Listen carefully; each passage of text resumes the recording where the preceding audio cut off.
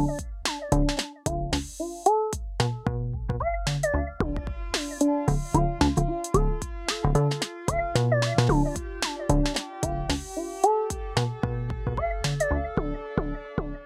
everyone, thanks for tuning in. Welcome to Peculiar Stories And Far Out Tales. I'm Anna Howington. And I'm Kim Yellen. Let's jump right in.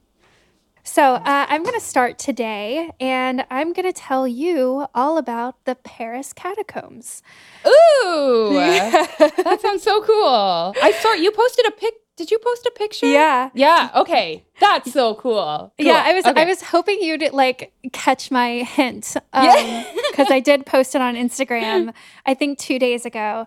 I was lucky enough to get to visit the catacombs. I guess it was a little over a month ago. I went with my husband. We were in Paris for the first time I'd ever been to Paris. And this was by far my favorite thing that we did in Paris. I just thought it was so cool. It was so interesting. It was so different.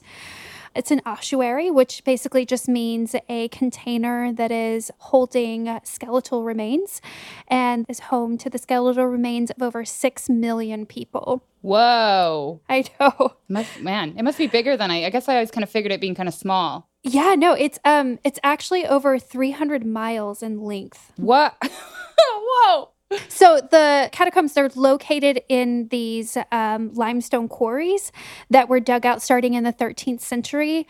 And the quarries themselves are over 300 miles in length. They're all under Paris, right? Yeah. They're all under Paris, all under the bustling city of Paris. You don't even know it, you know? Right. It's crazy.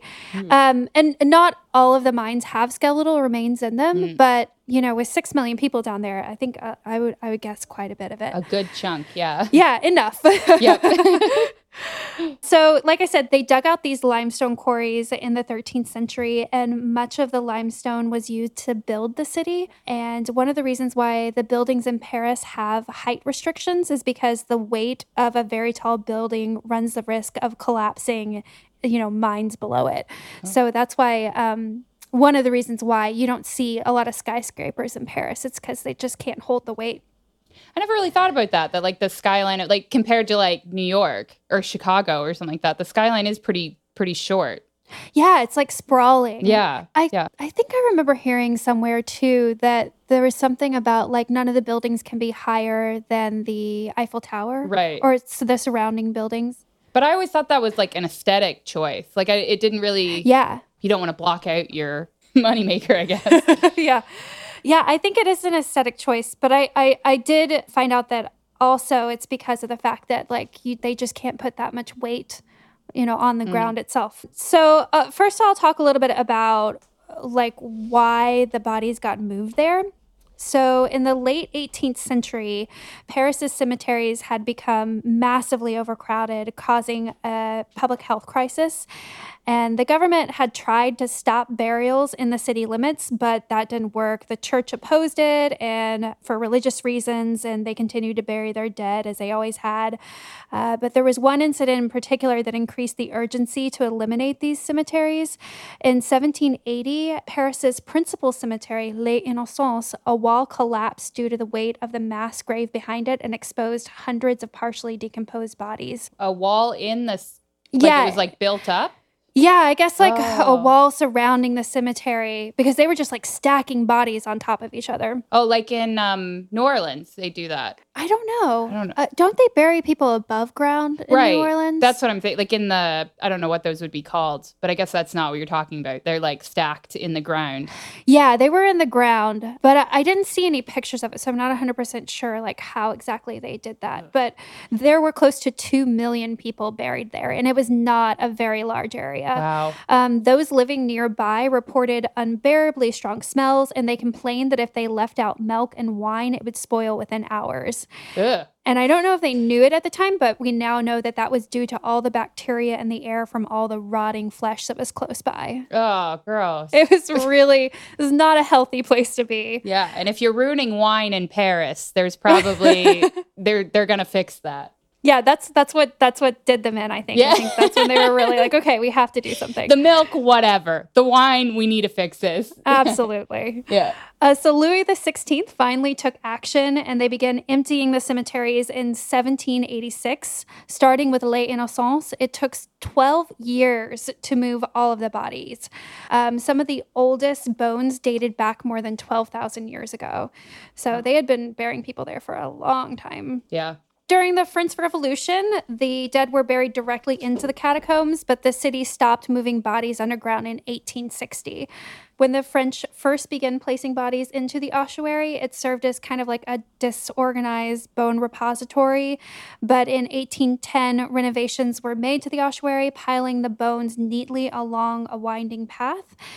It's really interesting because when you go down into the catacombs, it's like these designs with all these bones like along the walls.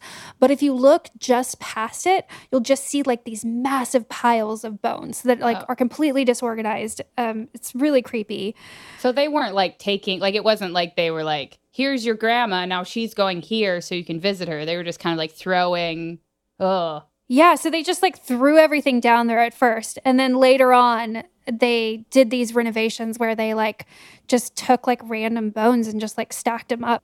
Wow. You'll see like stacks of like femurs and then like a bunch of skulls. Yeah. In these really crazy patterns. When I was in Portugal in March, we went to, it was just a church. I don't know how like extensive it was, but it sounds really similar to what you're talking about. They were using skulls with designs. Like they would like have these different, I don't know, it was really like, I guess you thought it was beautiful. To me, it was like kind of macabre. Like, well, I guess that's kind of the same thing. It can be the same thing. But it was strange that it wasn't just like stacks of bodies. It was like you were talking about like designs and kind of art that they were arranging them in a way that made them really pretty. Yeah. So. Along the limestone walls, there's all these quotes in Latin and French painted along the walls. And the first of these inscriptions, when you enter the catacombs, it reads, "Stop. This is the empire of the dead." Ugh. I know, it's really creepy. That would be enough for me. I'd turn around. I'd be like, fine. I mean, the sign told me to stop. I'm stopping. Yeah. I did not stop. I kept going and I saw it all. Braver. You're braver than I am. So today, only a small section of the Paris catacombs is open to the public. It's only a little under 2 miles worth. To visit the catacombs, you have to descend 5 stories underground, and over 300,000 people visit each year. Wow. But, like I said, it's a very short section of it. So because there's only a small portion that's open to the public, as you can imagine, people find their way into these dark underground tunnels on their own. This is highly dangerous and illegal, but for many, it's a passion. It's their passion project. Everyone's got to have a thing, right? That's everybody's got to have a hobby. Yeah. That's true. These explorers of the underground Paris are called cataphiles. I highly recommend you go online and watch some of their videos because it's crazy and fascinating and terrifying. One lady goes surfing down there. Surfing? It's wild. Like on water? Yeah. So there, like I said, there's over 300 miles of this underground labyrinth and so many different levels. And there's all kinds of things to be discovered, from really large rooms and halls to underground ponds and lakes. Wow. Yeah. Because I guess like if you get down far enough, you're going to find water. Right. If you've ever seen the Phantom of the Opera, no, the movie or the musical, there's this scene where he like rows across a lake. That's actually referring to this lake that's in the catacombs under the Opera Garnier, and it is pretty large. It's 60 yards long and 12 feet deep. Wow. And apparently there are fish in the lake that are fed by opera employees.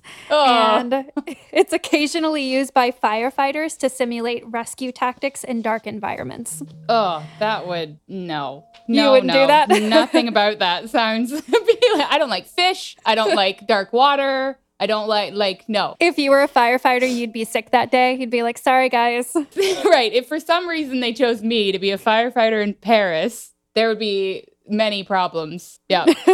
That being one of them. Yes. Yeah. A lot of the tunnels are still being discovered today. Wow. Because when they dug out all these, mines, they didn't map any of it.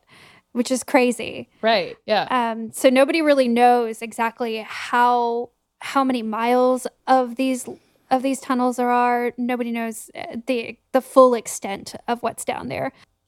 Entering the catacombs, like I said, is illegal and can result in a $60 or €60 fine, which seems kind of low to me. Right. Was like $120. Like that's not. Yeah. That's. No, it's less than that. Isn't it? Oh, maybe it's a pound I'm thinking of that's double. But like parking tickets in New York are more than that. Right. Yeah. Yeah. I mean, I feel like the entrance fee to the catacombs was only a little less than that. Yeah, right? You might as well just do it yourself. I'm pretty sure we paid like €30 to get in. So it might be worth it. I don't know. Don't listen to me.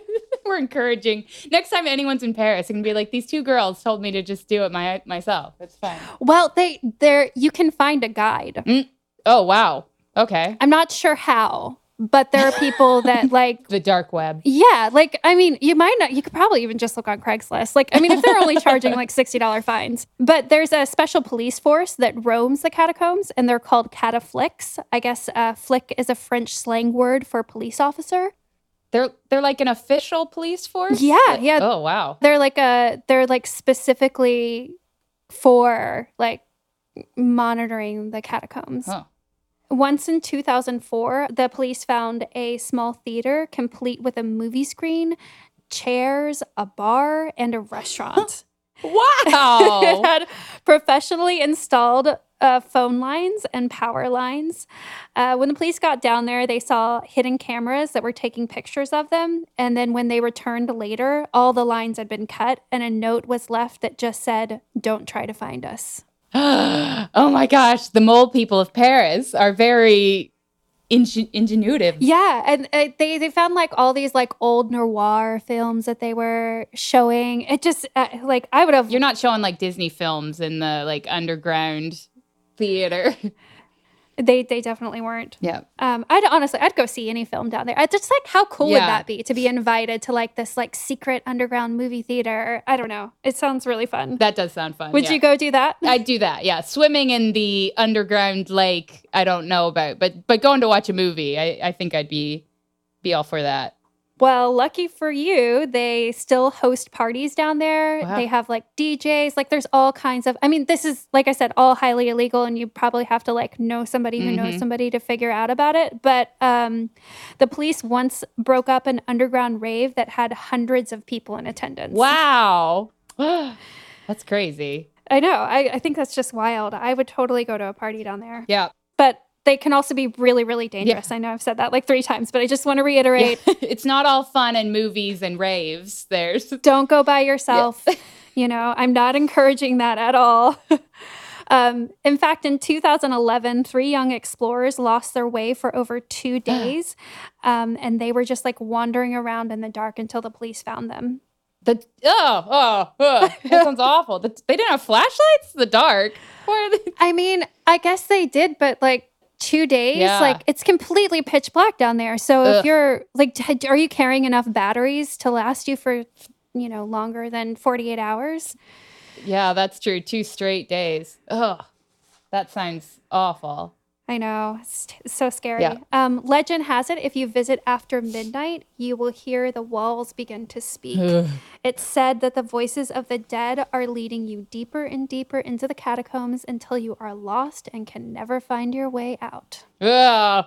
It reminds me of, because they don't bury people in San Francisco anymore either. Everyone that dies for like 100 years, everybody that dies in San Francisco is buried in this city called Colma. Oh, wow. Which is just like the whole city is all these graveyards. Like it's like the dead outnumber the living by like 10-1 or something like that. Like, wow, that's crazy. like there's a point when I was trying to find, I have a great uncle that my family thought might have kind of died as like a vagabond. So I was like, oh, well, I'll try to find him. And it was just like, first of all, you have to go to Colma. And then it's just, that's where everybody that's died in the area in the past 100 years is buried. It's crazy. Like, did you ever find them? no, I didn't.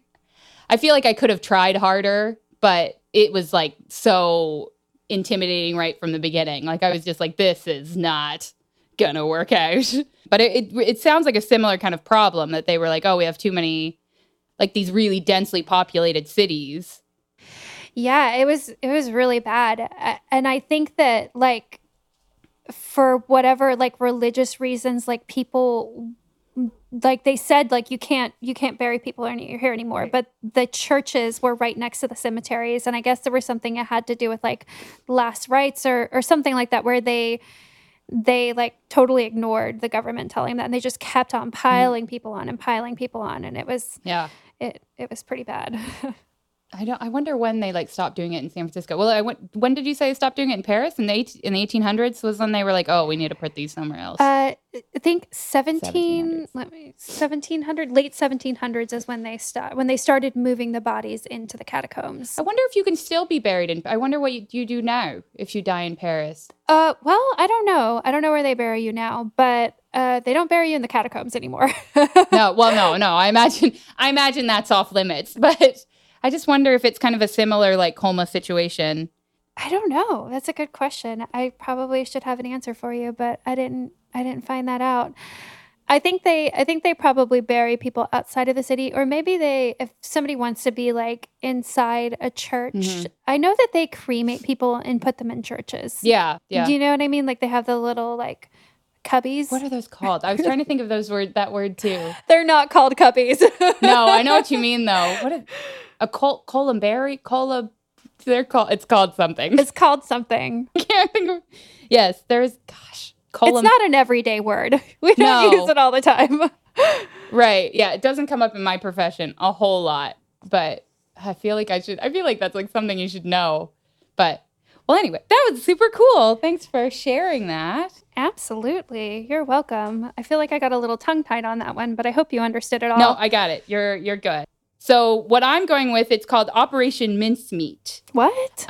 Which it was a British deception operation in the Second World War that was designed to disguise a 1943 Allied invasion of Sicily. But how they did it is super crazy. Did they do it with mince pies? No, but the name was picked. Apparently, this is something I learned. The name was just kind of a random name. Like I was trying to figure out why they would choose this crazy name, which when we get into the story, it kind of fits. Okay. But like not really. And so it just says that there was like a list of names, like a list of code names for any operation that they were having.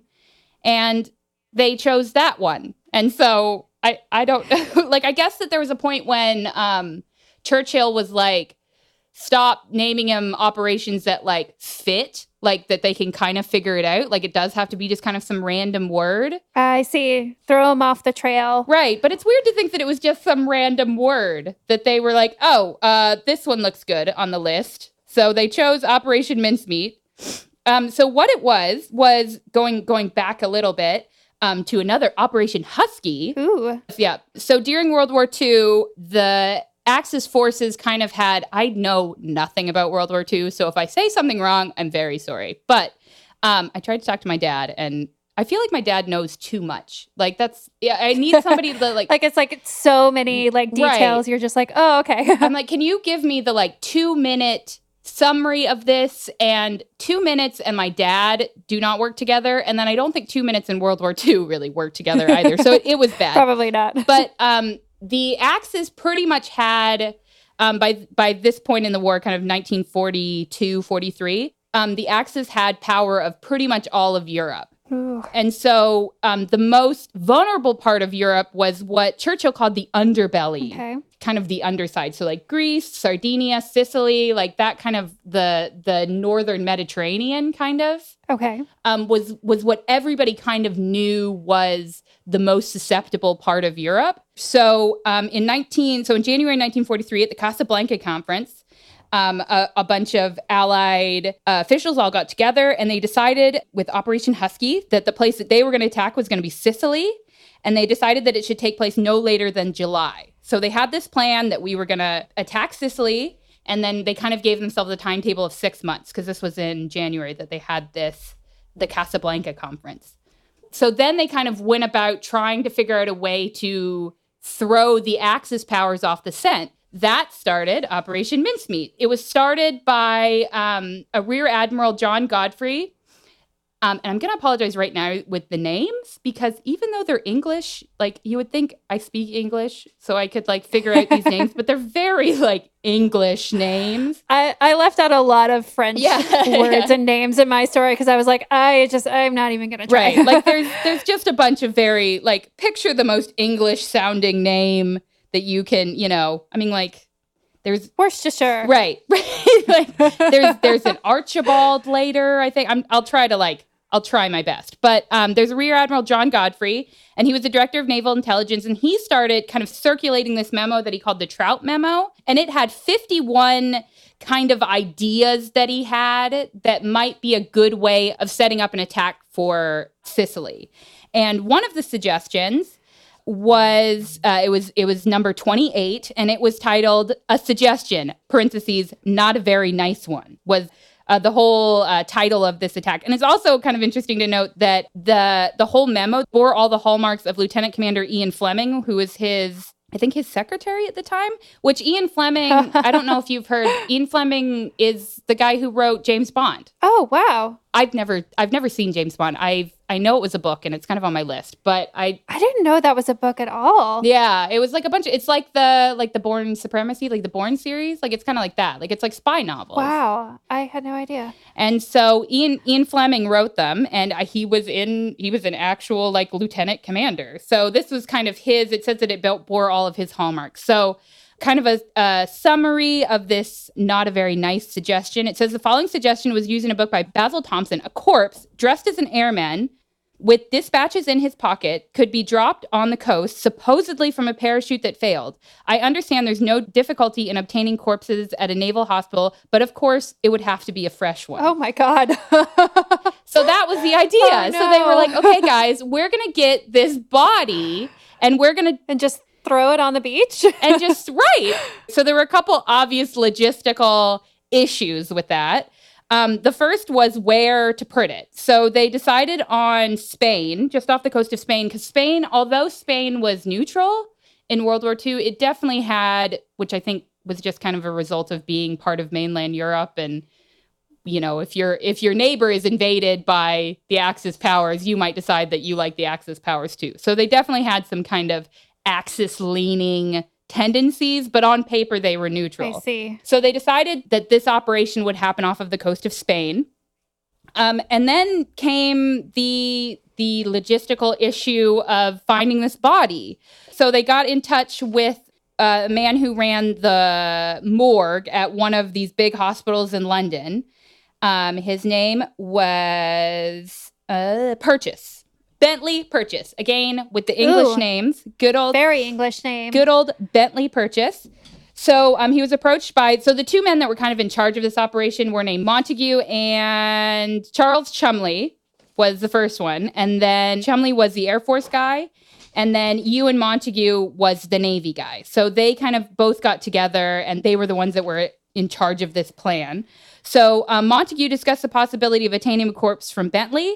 Bentley told them that there would be legal difficulties. Quote, "I should think that bodies are only commodities not in short supply at the moment, but even with bodies all over the place, each of them has to be accounted for." End quote. And then Purchase promised to look out for a body that would be suitable with no relatives to claim. So, yeah, so they were kind of like all on the hunt for this body that would fit. It had to be somebody that would look like an airman, somebody that could kind of fit. Had to be fresh. Wasn't too old. It had to be fresh. It also had to be like not like the way that he died had to be in a certain way. Like he couldn't be hit by a bus or something like that. Yeah. Like he had to be they were really looking for somebody with pneumonia. They wanted to find somebody who died of pneumonia because their thinking was if the Spanish did an autopsy on this body, I mean, pneumonia is water in your lungs, which if you crashed into the ocean and you drowned, you would have water in your lungs. Okay. In January of 1943, so really soon after they decided on this plan, Purchase contacted Montague with the news that he had located a suitable body. The body was this man named Glendore Michael, which it's Glendor with a W, just to make it really interesting. It's Oh, wow. Glynndwr. Oh, wow. I'm pretty sure that it's Glendor. I looked up a YouTube video, and apparently there's a Glendor University in Wales. And I was just really trying to listen to how this very Welsh woman was pronouncing this word. And I'm pretty sure it's Glendor is how you're supposed to say it. The body was probably Glendor Michael. He was a tramp who died from eating rat poison. He was a what? A tramp. Sorry, he was a homeless. Tramp. Yeah, that's what Wikipedia says. I'm sure that's not a very PC word. He was. I thought a tramp was a negative. Was he a sex worker? No, I didn't say anything about that. Okay. So I think he was just a homeless man in London who died on the streets of London from eating rat poison, and they figure that it's still kind of out whether he committed suicide or whether he was like eating this because he was hungry. So because they said that the rat poison was on a piece of bread. Oh my gosh. So they don't really know. Well, it sounds like somebody might have tried to kill him. Well, I mean, if you're somebody gives you a piece of bread, you're like, "Oh, bread, great," and you eat it. Right, and there's rat poison on it. I don't know. Maybe I didn't see any suggestions of that, but maybe they were trying to kill some rats with a piece of bread, and he found the bread and was like, "Oh, great, a piece of bread." Right. I think this is not important, is it? Yeah, they said that it was just in some warehouse that he ate this piece of bread.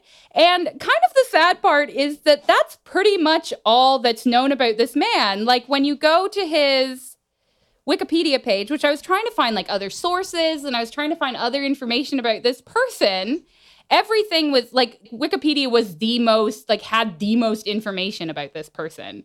And so all the information they have is that Glendor Michael was born January 1909, and he was a Welsh homeless man whose body was used in this operation, a successful Second World War deception plan to lure British forces to Greece. And then all it says is that he was born in this place in Wales. I'm not even going to try to say it. It starts with an A. That's about all I got. Before leaving town, he held part-time jobs as a gardener and a laborer. His father, Thomas, was a coal miner, killed himself when Michael was 15. Somewhere that I read said that his father had stabbed himself in the neck. Oh, my God. Not cut his throat. It said stabbed in the neck. Yeah. Michael was homeless, friendless, depressed, and with no money. He drifted to London, where he lived on the streets. He was found in an abandoned warehouse close to King's Cross. 2 days later, he died at 34 in St. Pancras Hospital. His death may have been a suicide, although he simply may have been hungry, as the poison he ingested was a paste smeared on a crust of bread to attract rats. Oh, I was right. Yeah, yes, yep. And that's it. Which, I mean, that's all, like, I don't know. I feel so bad that's, like, all we know about this man. No, like, I shouldn't be so excited. That's wrong. No, I get it. Yeah, it was smeared on a piece of bread, and that's it. So that's, like, kind of all that we know about this man. So they found this. So anyway, they found this body. They decided that it would work. Montague commented that the body was undernourished and it may not look like a fit officer. And then Purchase said, the coroner said that, oh, well, he doesn't have to look like an officer, only a staff officer, which I guess would be malnourished. I don't know. And so Purchase agreed to keep the body in a refrigerator that was only 4 degrees Celsius because they didn't want to freeze the flesh, because if they froze it and then thawed it out, it would look like it was frozen and then thawed out. So they just wanted to keep it kind of fresh. Oh my God. And so they kept it for 3 months. Oh my God. So from the time they found it, the clock was ticking, right? Because they wanted to do this Operation Husky. They wanted to do it in July. And so they needed enough time so they had 6 months. That feels a little long. Like, have you ever put like some chicken in your fridge? Yeah. And like 2 weeks you take it out and you're like, is this still good? And you open it and you're like, nope, definitely not still good.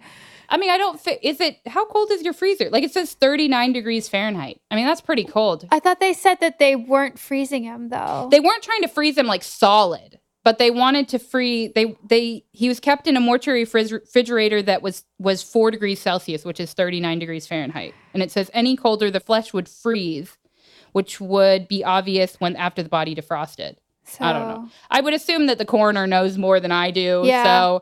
So that kind of started this clock of trying to get this plan together. So they took the body And they decided to make this like fictitious character. So they gave him the name of Captain, it says acting major, I don't know what that means, William Martin of the Royal Marines, assigned to Combined Operation Headquarters. And they chose the name, actually they said that it was the name of an actual person. Like they wanted to make sure that if the Germans like looked up this person, they would find him. But apparently he was stationed in Rhode Island. So like he wouldn't know that, oh, I just got reported dead. Oh no.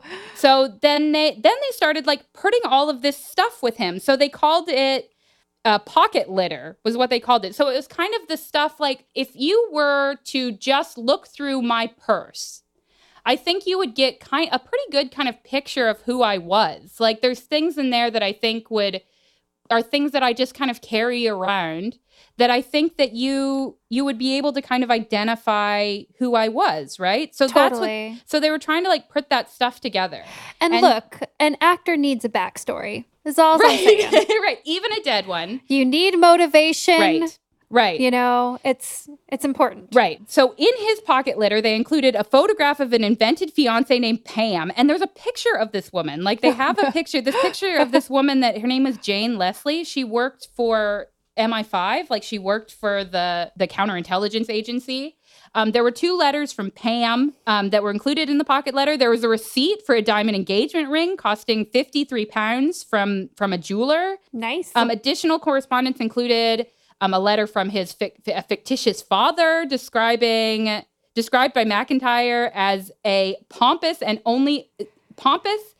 only an Edwardian father could be. So this letter... Wow. I feel like there's some projection there. Right, yeah. Like the person that wrote that letter has a bone to pick with somebody. And right, with his Edwardian father. Like have you ever like gotten like really upset at someone and you wrote out a letter and then didn't send it?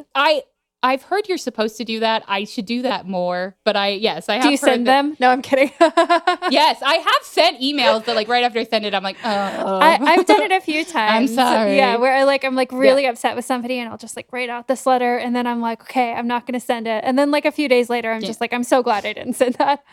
But it sounds like this guy did that, but then put it in this guy's pocket. Right. Yeah, that's probably what it was. He was like, oh, Dad, you need to get off of your high horse. So there was a note from his father.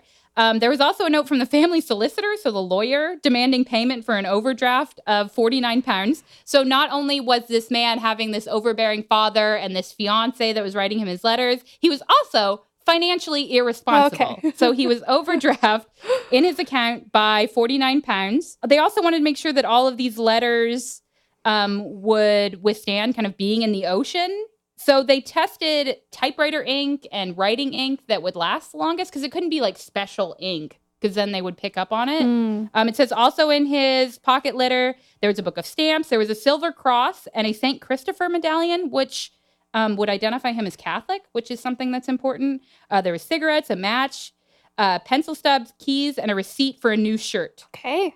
Were all in his... then there was also tickets to a theater. There was a bill for a night of lodging. Okay, like, I'm sorry, but how big are the pockets on these guys' pants?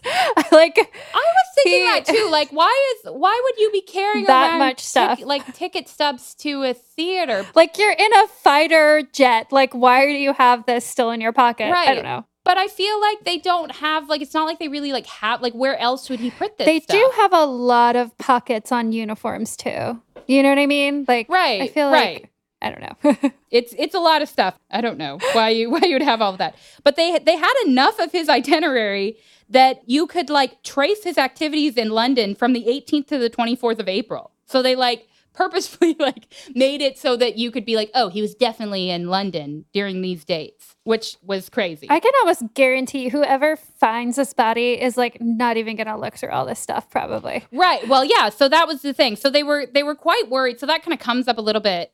So there were also some like there was his uniform. Montague wore around his uniform. Or no, sorry, Cholmondeley wore around his uniform just to make sure that like it looked worn in. They also, just as like a final, they needed an ID, right? You need a military ID, and they could not Apparently, it's really hard to take a picture of a body Of a dead person? and make it look like it's alive. Yeah. So they couldn't figure out how to do that. So they just took a picture of some other guy that they thought looked like him and then made an ID. You ever use a fake ID? Right, but the person in the fake ID isn't dead. No, oh no, I know. But I'm just saying, like, I think you can, like, I've gotten away with fake IDs that were ridiculously unlike me. I see what you're saying. Like, yes. to a point where it was just like anybody who accepted that was like clearly not looking at the Not picture paying at attention. all. And I do think there's a point when they're like, oh, whatever. Yeah. Like, Yeah. my sister, she's not going to like that I tell this story at all. Do it. My sister, when we were in Vegas one time, I am definitely the wet blanket of my family. I go to sleep early. I'm not really a clubber or whatever, but my sisters at a certain age were. And so my youngest sister, who's 5 years younger than me, she, while I was sleeping, took my driver's license because she was not 21 yet. Yes. And she went down. So then her and my middle sister went down to some bar. Are we using names of sisters or no? Maybe not. I don't Okay. know. I can see your middle sister doing that. I cannot see your youngest sister doing that. Yes. That's right. hilarious. So so then, but it gets better. So then they went to this bar, I guess. And then my sister said that my youngest sister, we'll call her Sharky. That's her nickname. Nobody knows that. So Sharky was really worried that they were going to take my ID. And so then when they were like figuring all of this out and he like called up his manager and whatever, she just like pulled the ID away and ran away. That's the way you do it. I mean, what else are you going to do? Right. I love that. So she was very proud of herself that she did not get my ID taken. I love that. She like tore it out of his hand and just started running. Yes, and ran away. Yes, and just ran away. That's amazing. And then I don't know if they might have tried to go somewhere else. I love it. I bet they did. I bet they went to like 4 more bars that night. And like, I know. But apparently they found this guy and they figured he looked like this dead guy. Close enough. And close enough, yeah. More so than taking a picture of a dead guy, which I never really realized would be an issue, to like take a picture of a person that had been dead for 3 months and try to like prop their eyes open. Oh I don't know what you're doing. So they found this ID. So they put it in this briefcase and then they handcuffed the briefcase to him. Okay, that's suspicious. I agree. You're to go through all that trouble to like make him look like an actual soldier, and then you're gonna be like, and here's just this handcuffed briefcase. That's not weird at all. Right. And like they said, even the briefcase they didn't want to they couldn't put official documents in it, because if they put official documents in it, official documents would not be just like flying with this random guy. So they had to kind of be unofficial correspondence between these supposed diplomatic people so that they wouldn't, because you know what I'm saying? Like if it was like official stuff, it would be like encoded and it would be carried, like it would have what are those people called? Like it would have like not just one plane, it would have a whole bunch of planes. Like it wouldn't just be some random guy flying by himself if it was official stuff. So part of the unofficial stuff was a letter from Lieutenant General Sir Archibald Nye. Wow. Yes. They originally tried to get him, or they were trying to write a letter that sounded like him, but they said after several attempts of drafting a document that did not generate something that they considered neutral, it was suggested that Nye just write the letter himself. So somebody else was trying to like write this letter, and then I guess Nye read it and was like, dude, this doesn't sound like me at all. Let me just do it. And so he wrote the letter. And apparently Montague thought the results were, quote, quite brilliant, which again, super British. I'm sure he thought it was amazing. British people don't get excited about anything. They're like, oh, that was amazing. They wouldn't say amazing. They would be like, quite brilliant. And that's like the top of the compliments that they can give. So in these letters, he couldn't outright say, dude, we're going to be attacking Greece. Which was the plan. Sorry, I guess I didn't even say that part. So the plan was to try to convince Germany that they were attacking Greece so that they could actually attack Sicily, was the plan. They were just kind of corresponding. They couldn't quite come out and straight say it. So the document included a clumsy joke about sardines, which Montague inserted in the hopes that the Germans would see it as a reference for the planned invasion of Sardinia. They were trying to convince the Germans that they were going to be attacking Greece and Sardinia. Wait, let me get this straight. So they're going through all this trouble. They're putting all this stuff in a letter. And they're not coming out right and saying it. So they're just hoping that the Germans get this like cryptic riddle they put in there. Right. This joke about sardines and go, this joke must be an obvious point that they're going to Sardinia. And so we're going to do all of this stuff. Yes, that was the hope. Wow. Was that they could do that. So, yeah. So there was a single joke. I wish I knew what this joke was. I tried to find it. I could not find this hilarious joke about sardines. And also, while you're talking about the crazy stuff inside of this letter, a single black eyelash was placed within the letter to check that if the Germans or the Spanish had opened it. And so then they put it on this body and they hooked it up to a submarine. They decided that a submarine was the best way to execute this plan. And then they took it, the submarine captain was Lieutenant Jewell. And he had a whole crew that was previously involved in special operations. And there were some, like I watched a documentary about this, and some people in the documentary were like, yeah, everyone on the submarine knew that there was a body in this thing. But then there were other people that were like, no one knew that there was a body. Fun fact, my grandpa was on a submarine in World War II. Really? Yeah. Oh, you should ask him. I can't ask him. He's dead. But my grandfather was a spy in World War II. Oh, wow. That's crazy. So, yeah. I wonder if he was on this submarine. Well, he wouldn't have been. He's not. I mean, he was fighting for the Americans. Yeah. Right? Oh, Like, these are British. Yeah. Sorry. It's not known how many people aboard the submarine knew that there was a body on it. So the body was strapped to the submarine, and it was put in this canister. There was this really ornate way or intricate way of putting this body in it to make sure that it was airtight. And then they stamped "handle with care optical instruments" on the outside of this canister with the body in it, just to like make sure that nobody wants to look at optical instruments. I guess not. Yeah. So then it says set sail. I guess that's what submarines do. It's weird to think, I mean, they're not really setting a sail, but anyway. Dive down. I don't know. Yeah. Submerge. Yeah. I should come up with a better name. Yeah. Yeah. Yeah. Set sail does not sound right. They were bombed twice en route. And then they got to the coastline and they went to release the body. Jewell read Psalm 39 and ordered the engines full astern. So they just let the body go. They tried to sink the canister. They had a hard time with that. They eventually sunk the canister. And Jewell afterwards sent a message to Admiralty that said, "Mincemeat complete." And then he continued to Gibraltar. Apparently, this crazy scheme worked. Wow. So the body was found the next morning by fishermen. The fishermen immediately turned it over to the Spanish officials. Spanish officials wanted to do an autopsy, but somehow the British consul in Spain was there. So they kind of had an inside man was there, and he somehow talked them out of it, citing some stuff about like Catholicism. It's like, I think it has to do with like the last rites in Catholicism. There's like, I think something having to do with that. You're not supposed to, and they were talking about like handling a body was not something that they wanted to do. So he asked if in the heat of the day, the smell of the corpse, the doctors should bring the post-mortem to a close and have lunch. So like, he was like, dude, this is kind of hard work. You don't want to do this. Let's just take a siesta. Yeah. Yes. All about siestas. And they were like, fine. Great idea. They were like, yeah, that sounds like a good idea. But they did turn, so I don't think it doesn't make any mention that they looked at all of this, like the litter, if they looked at any of his pocket litter, but they did look at the briefcase. So the briefcase went to this man named Adolf Klaus, who was the German agent, a German soldier that was kind of stationed in this town in Spain. And it went all the way to Hitler. Like, Hitler saw the stuff in this briefcase. And apparently it went to Goebbels first.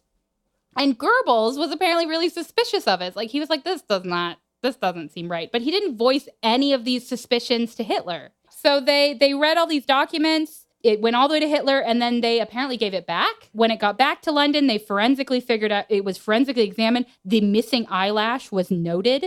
They also noticed that fibers were damaged and that it had been refolded. They also knew that it had been wet and then dried and then wet again. So they figured out that they had read it. So they started this kind of feverish, like trying to throw everybody off. So they were sending these messages back and forth that they knew the Germans would intercept about like, does anybody know where this briefcase is and who read the briefcase and all this stuff about the briefcase. And apparently Churchill sent a letter to the United States, and it read, "Mincemeat swallowed, rod, line, and sinker by the right people, and for the best information, they look like they're acting on it." It worked. This like crazy scheme worked. They bought it. And so then when the Allied forces did actually attack Sicily, there were only 7,000 men were lost, which is way less than would have originally been lost because there were way less troops there. Wow. So it was deemed a success and ended up being a really pivotal part of the end of World War II. So it really shifted the whole outlook of the war. And it all started by this one man, this dead homeless person that they found in London.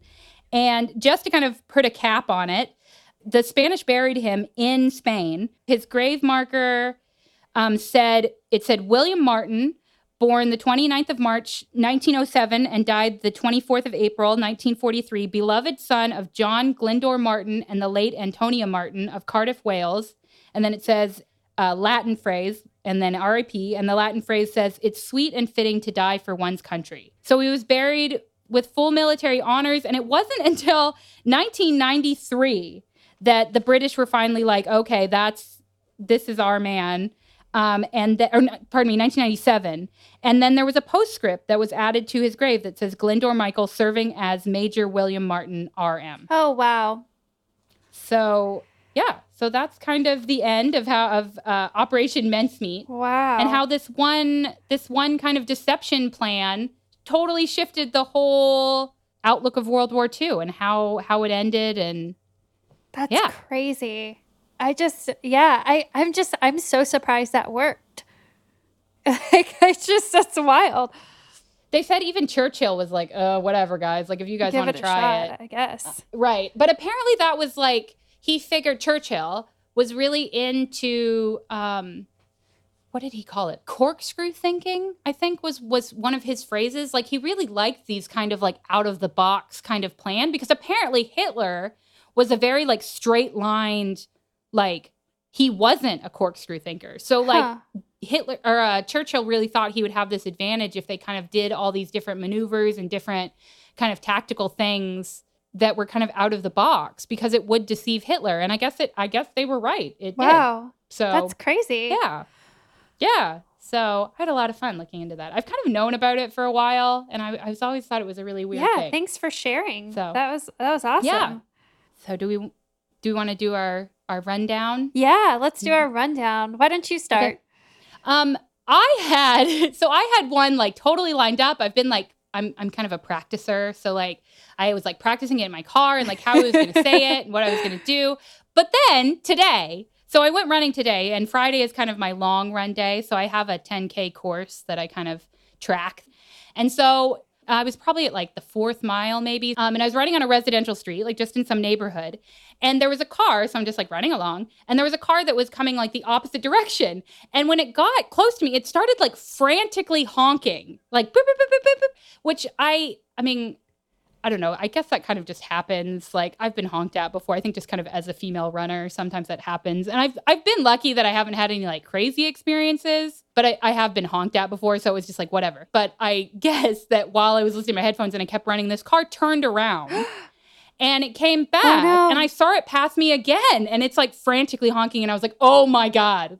And then this car pulled into like a driveway that was like intersecting my way. And then I looked in the window and it like looked in the car and it was one of my lifeguards. Like, it was like, I work in Parks and Recreation. And so it was somebody that works for me. And they were like, hey, we just noticed you. Why would they do that to somebody? That's so terrifying. I know.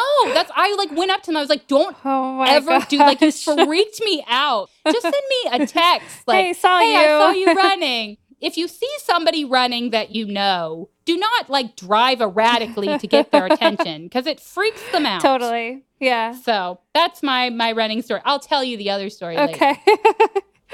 We can save the other one for next time. Right. Yeah. There's always next time. I think I'm going to say my run today was my favorite run of the week, because it just like the weather was just perfect for a run.